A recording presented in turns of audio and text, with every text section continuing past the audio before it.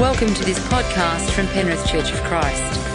If there is anything in this message that you would like to talk about further, please go to our website, www.cofcpenrith.org. That's www.cofcpenrith.org. Now let's listen to Pastor Dave Crocker. Well, it's good to be back with you this morning after a couple of weeks away. We had a great holiday as a family, and I even managed to sneak back to New Zealand for a few days, which was great. Hadn't seen Mum in a while, and it's important to do that every so often. So I jumped on a plane last minute and took off, and I sent my brother a text actually. He pastors a great church in Christchurch, and he said, "Hey mate, I'm coming, can you put me up for a week?" He said, "Yeah, absolutely."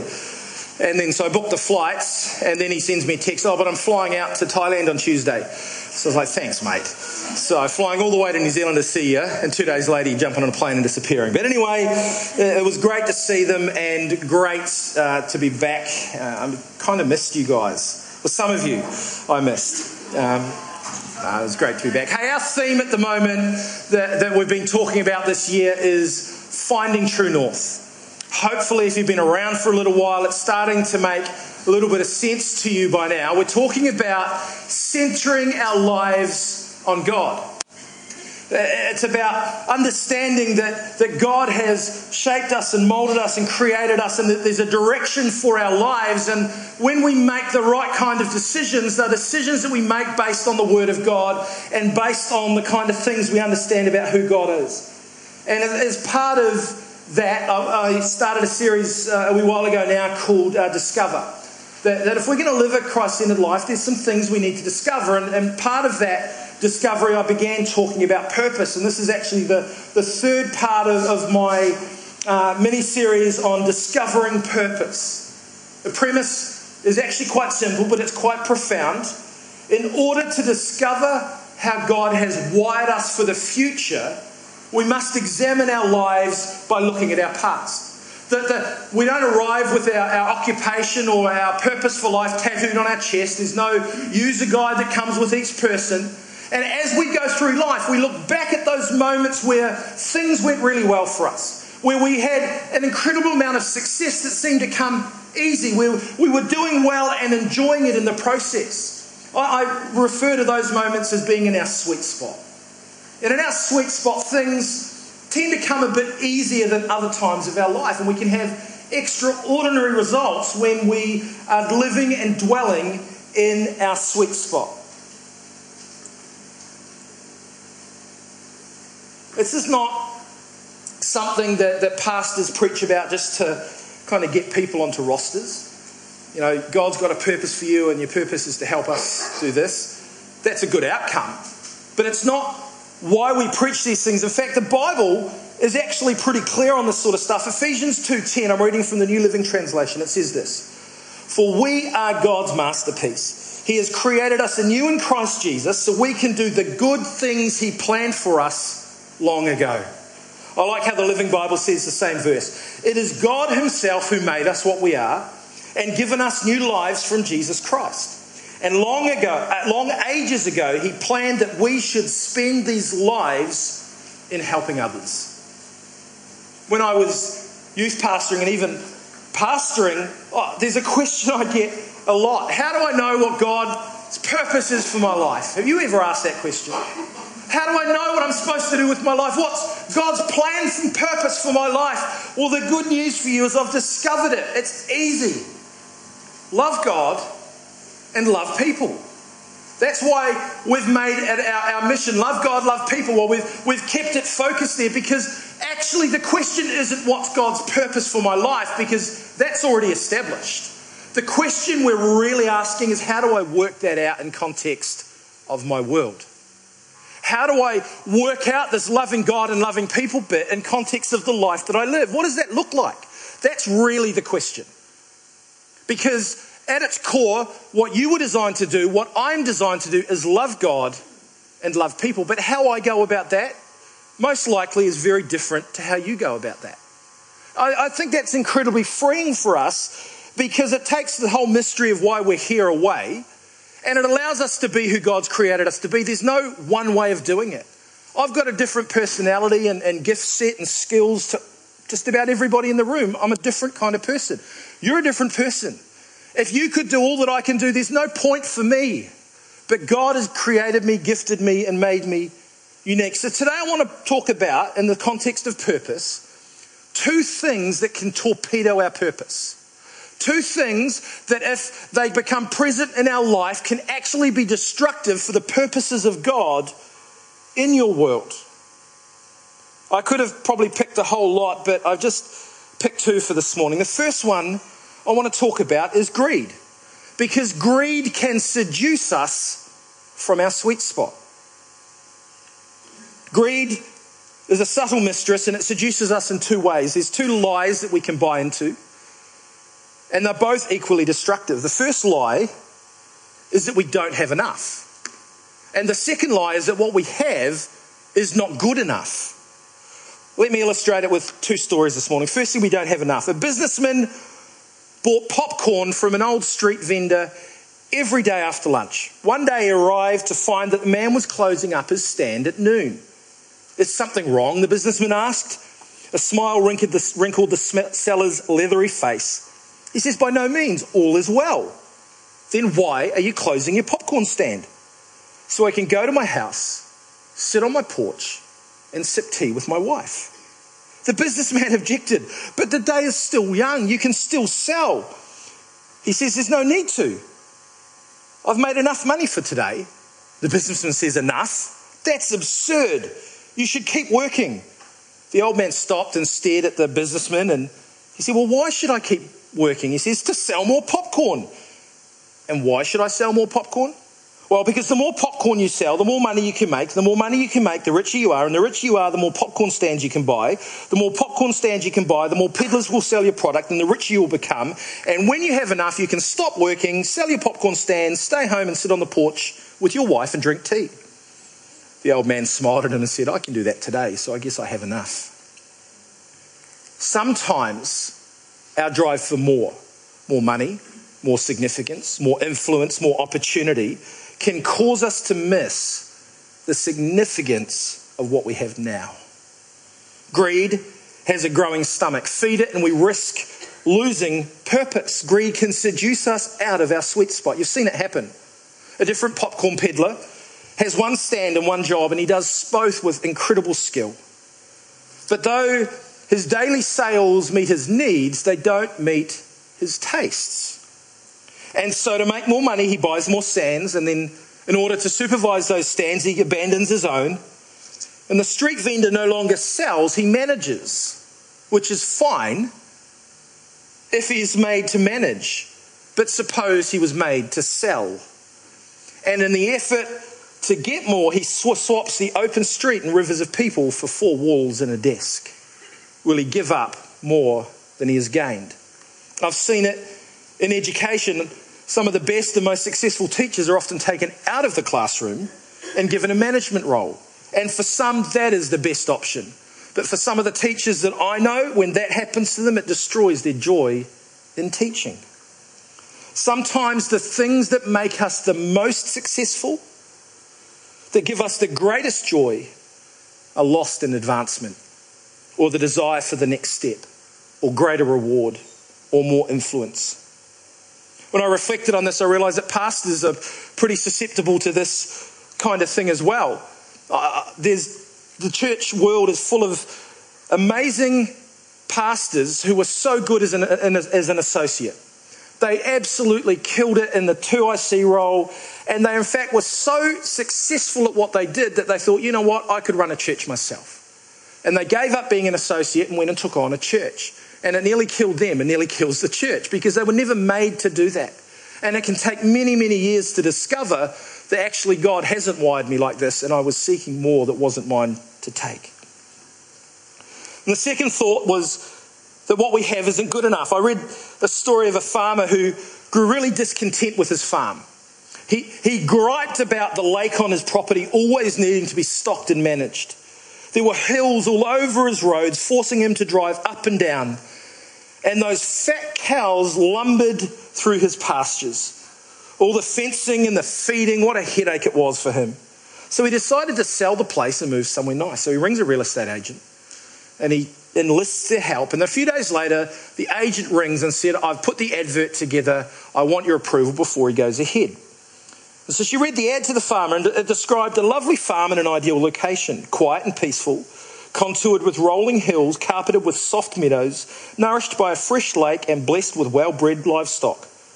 The farmer said, read that ad to me again. After hearing it a second time, he said, I've changed my mind. I'm not going to sell. I've been looking for a place like that my whole life.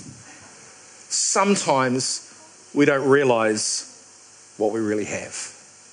Sometimes the desire for more or for different clouds our view of what is actually right in front of us. And greed can make us make poor decisions, poor choices. It's like the person who has a perfectly fine house that meets all their needs that they can afford, but then they sell that house to buy something nicer because they want people to see them in a different way. They want the nicer, the shiny, the new, and they give up the lifestyle they could afford and buy one that they can't afford, and they pay a high price for it. Greed can seduce us from our sweet spot. The Apostle Paul would have applauded both the farmer and the popcorn seller because he'd learned the same lessons. In Philippians chapter 4 and verse 11 it says, I have learned in whatever state I am to be content. Not necessarily satisfied. It doesn't say that Paul was satisfied. He still was pushing for a bigger future. He was still pushing to do the things of God and see more and accomplish more. But he'd learnt that whatever place I'm in, whatever I have going in my world, I am going to be content with what is in front of me. And that leads me to my second and final thought for today. We need to take big risks for God. 2 Timothy chapter 1 and verse 7 in the Message said, God doesn't want us to be shy with his gifts, but bold and loving and sensible. I love that verse. God doesn't want us to be shy with his gifts. The gifts that he's placed in us, God actually wants us to use. I remember when I got my first real job, I did a milk run, and I don't know the history of milk runs in Australia. You used to do that, milk delivery, like pushing trolleys and bottles and... Yep. I didn't. You didn't personally do that? Okay, I can imagine you wouldn't personally do that. So that wasn't a thing. You milk the cows, that's right. So that was my first job, and I was 12-year-old, and I lived in Dunedin at the time, in South Island of New Zealand, and my milk run was up and down the hills. And that was tough, pushing this trolley loaded with milk bottles up and down these hills. And I really didn't enjoy the job at all because my boss was awful. He was so grumpy all the time, and we never seemed to be able to run fast enough or deliver quick enough to keep him happy.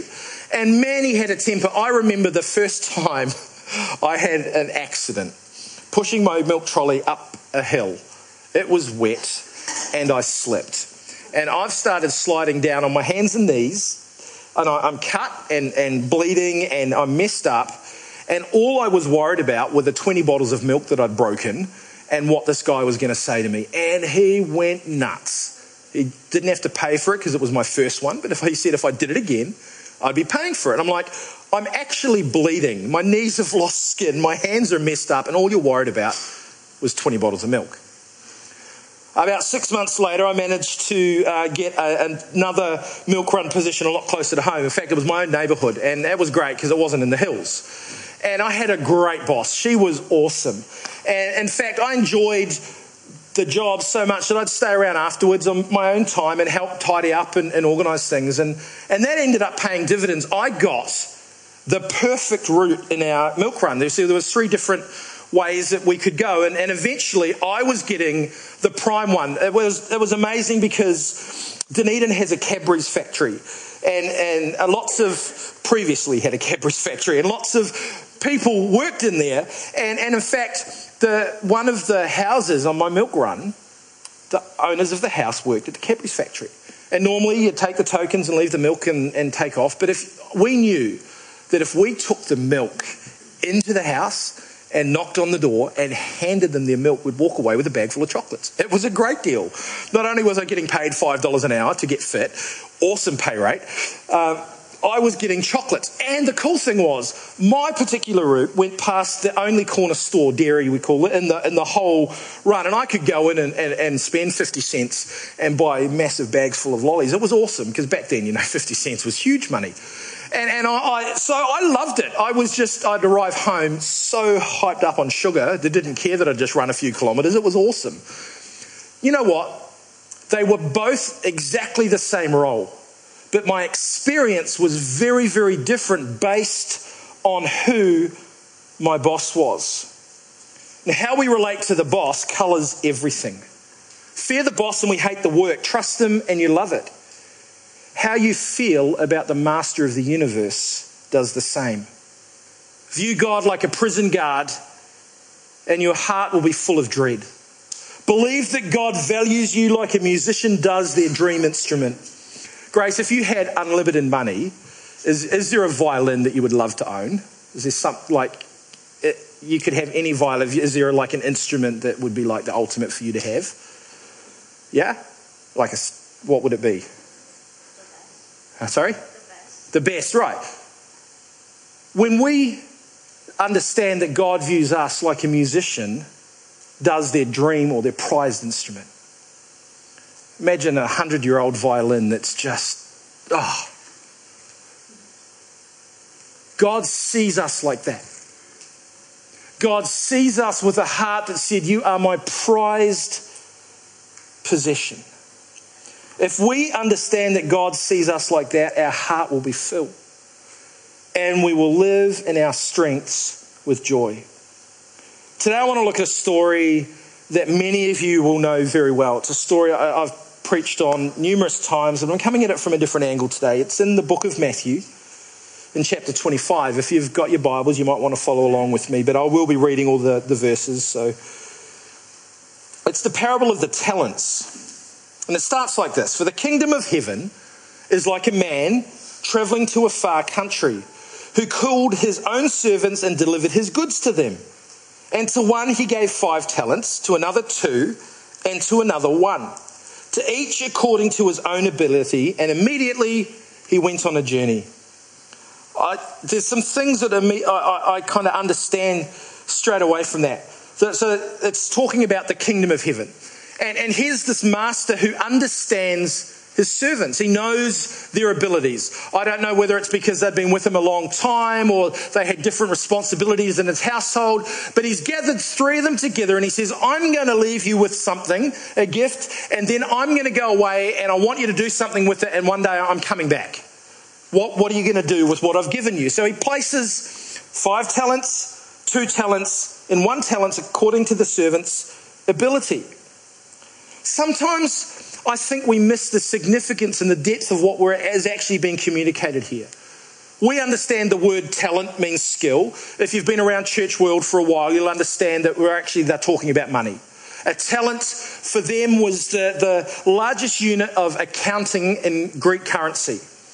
So a talent represented 10,000 denarii. And a denari or denarius was representative of a fair day's work. So if a farmer who owned a field would go into town and said, I need workers for the day to come and work on my field, and at the end of the day, he'd give them 1 of these coin.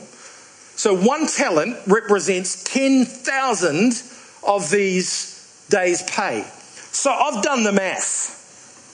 So to work out the value of a talent, we multiply our daily wage by 10,000. So let's make some assumptions. Let's assume that you work full time. Let's assume that you earn $60,000 a year and you have 4 weeks annual leave. To make the math simple for me, because I'm not a math teacher like some people in the room, to make it simple and tidy, let's assume that we're not factoring in public holidays and things like that. So in a year, you will work 240 days. All right. So in 12 months, 240 days, so we take $60,000, our annual salary, and we divide it by the number of days that we work, 240, and that will give us our daily wage. Anyone know what that number is? Okay, it's 250. I just thought would give room for the math teacher to jump in and say, I did that calculation a long time. I'm joking, Steve. Sorry, mate. 250. So 1 denarii is worth $250, the basic day's wage, and they're communicating that 1 talent is worth 10,000 of those. So 10,000 times 250 is how much? $2.5 million. 1 talent is representative of $2.5 million. That's a significant amount of resource that the owner has placed in the hand of the servants. So don't feel sorry for the guy who got 1 talent. Don't think, how unfair is it that that guy got 5 talents when the servant gets 1 talent. Imagine for a moment that 3 people in this room win the lottery. And one of you wins $12.5 million. One of you wins $5 million. And the third of you, well, I'm sorry to say, you only win $2.5 million. Who do we feel sorry for in that scenario? Not one of them. I'm sorry, I am not feeling sorry for the person who only won $2.5 million. This parable is not about who gets less from God, who drew the short straw, who missed out. And it's so easy in our insecurities to read ourselves into that story and say, well, we're the 1 talent person and didn't we miss out? Look at what everyone else is doing and look what everyone else has got, and I've just got 1 talent. Do you know that 10,000, the number that the talent represented, 10,000 days work, is the equivalent of about 41.2 years of your working life? For a Jew in first century Rome, that was probably their entire working life. In other words, God, the master, has given the talent to the lowest one here, the guy that gets 1 talent, an entire lifetime's worth of gift, of resource. He's placed in the hands of his servant. And the danger in interpreting a parable is that we can often read ourselves into the wrong character and misunderstand what it's talking about. Because remember, this parable starts, the kingdom of heaven is like. The first thing to realize is God has given you an overwhelming deposit of gifting. He's invested heavily in all of us.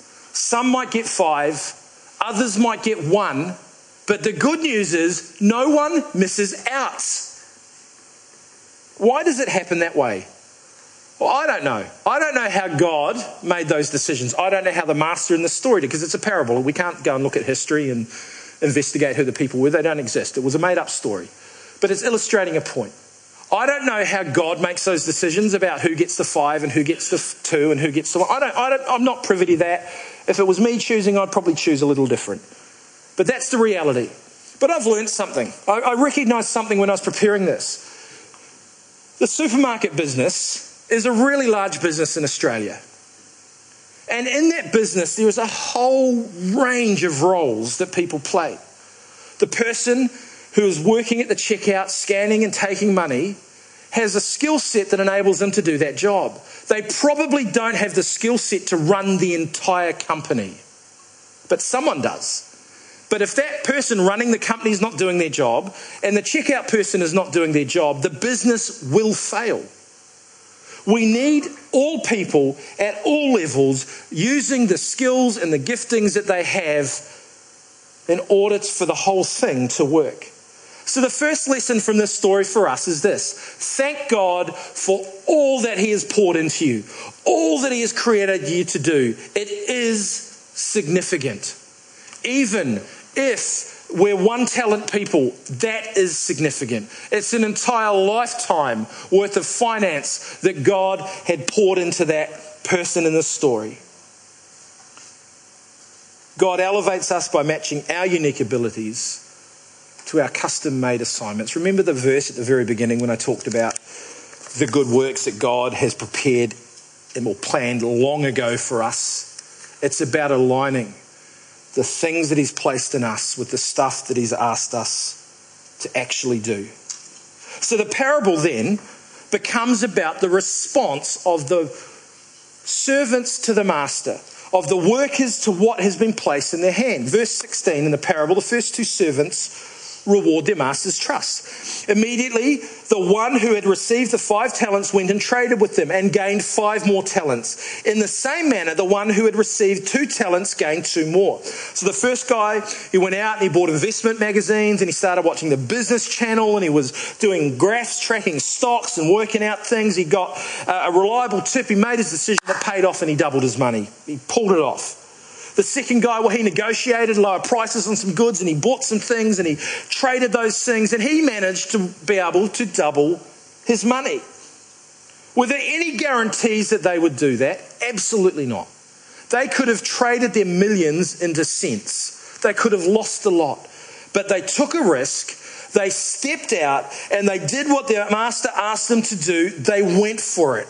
And the master commended them when he returned. He applauded the 5-talent man and he said this, verse 21, "Well done, good and faithful servant. You were faithful over a few things. I will make you ruler over many." Do you realize this parable is actually a glimpse to the end of history? Because when Jesus returns, according to 2 Peter 3:10 in the Message, the earth and all its works will be exposed to the scrutiny of judgment. There's an accounting coming, like the master did with the servants. What have you done with what I've given you?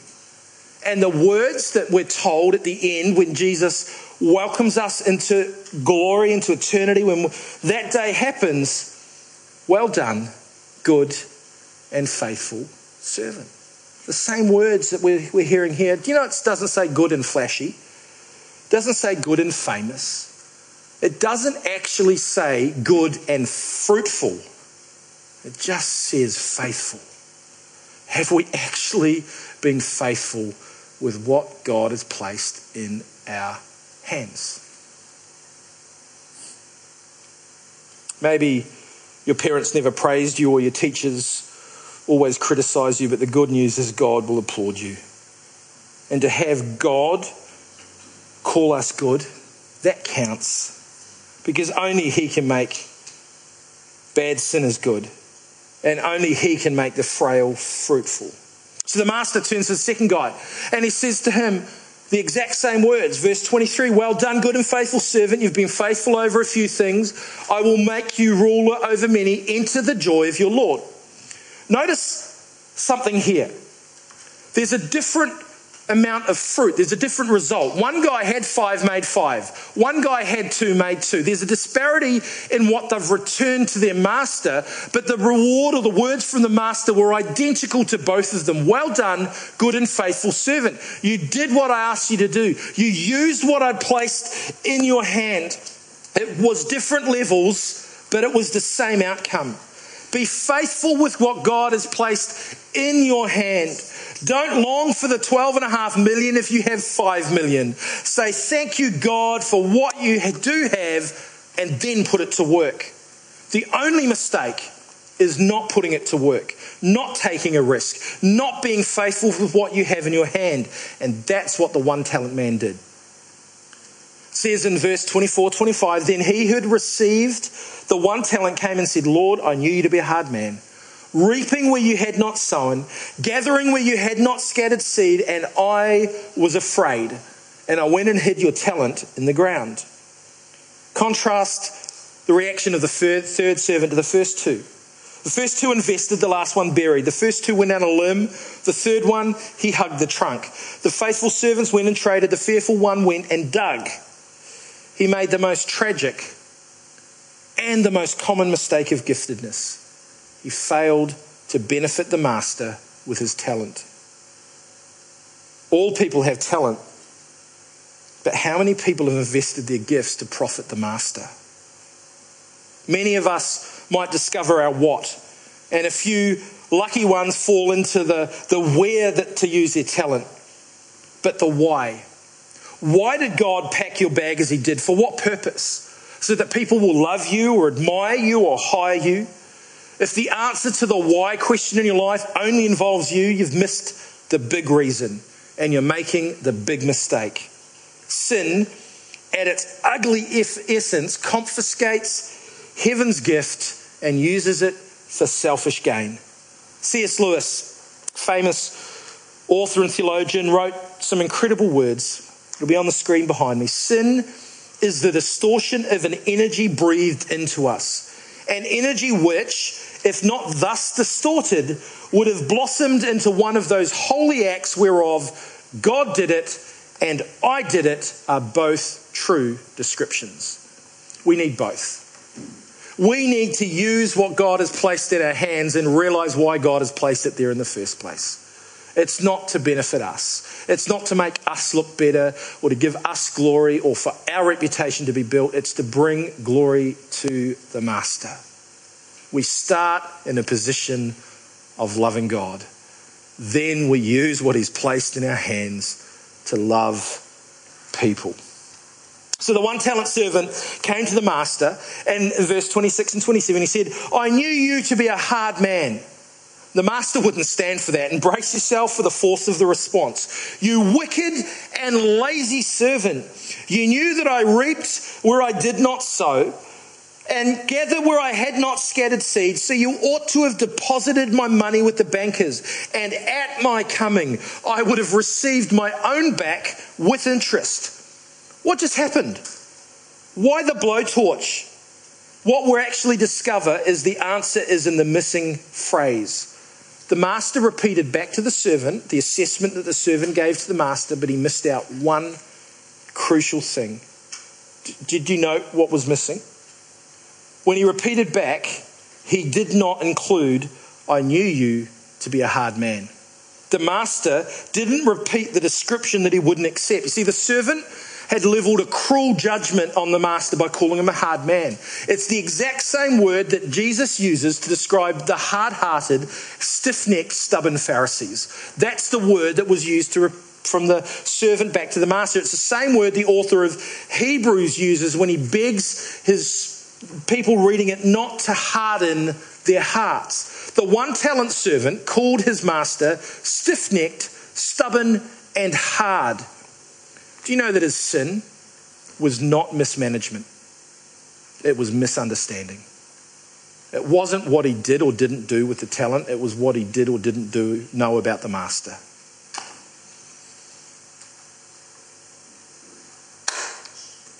Was his master hard? Well, I've read the story, and he gave multi-million-dollar gifts to undeserving servants. He honoured the two-talent worker as much as the 5-talent worker. He stood face to face with both at his homecoming and announced before the audience of heaven and hell, well done, good and faithful servant. Was this a hard master? Well, infinitely good, graciously abundant, yes, but hard, no. The one-talent servant never actually knew his master, and he should have. He lived under his roof, he shared his address, he knew his face, he knew his name, but he never knew his master's heart. And as a result, he broke it. He could have known his master. The other servants knew the master. He could have at least asked them what he should have done with what he had. But he didn't. And in the end, the master instructed this, and I'm reading it from the Message translation, get rid of this, play it safe, who won't go out on a limb. Throw him out into utter darkness. Who is this unprofitable servant? Well, if you've never used your gifts for God, you are. If you think God is a hard God, you are. You'll stick your multi-million-dollar skill in a coffee can and hide it in a drawer and earn nothing for God.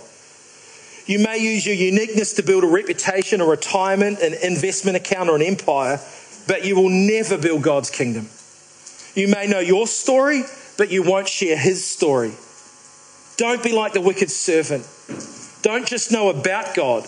Don't dwell in His house without ever really understanding His heart. Worship team, you can come join me. It's not too late to seek your Father's heart because your God is a good God. Listen to this verse, these verses from Psalm 103, 8 to 13 in the Message. God is sheer mercy and grace. He is not easily angered, He's rich in love. He doesn't endlessly nag and scold, nor hold grudges forever. He doesn't treat us as our sins deserve, nor pay us back in full for our wrongs. As high as heaven is over the earth, so strong is his love to those who fear him. And as far as sunrise is from sunset, he separated us from our sins. As parents feel for their children, God feels for those who fear him. Does that sound like a hard-hearted, stiff-necked, stubborn God? It doesn't. He's lavished you with strengths in this life and a promise of the next. Go out on a limb. You won't fail. Take a big risk for God. He won't let you fall. He invites you to dream of the day that you feel his hand on your shoulder and his eyes on your face. And says, well done, good and faithful servant. Thank you for listening to this podcast from Penrith Church of Christ. If there was anything in this message that you would like to talk further about, please go to our website on www.cofcpenrith.org, www.cofcpenrith.org.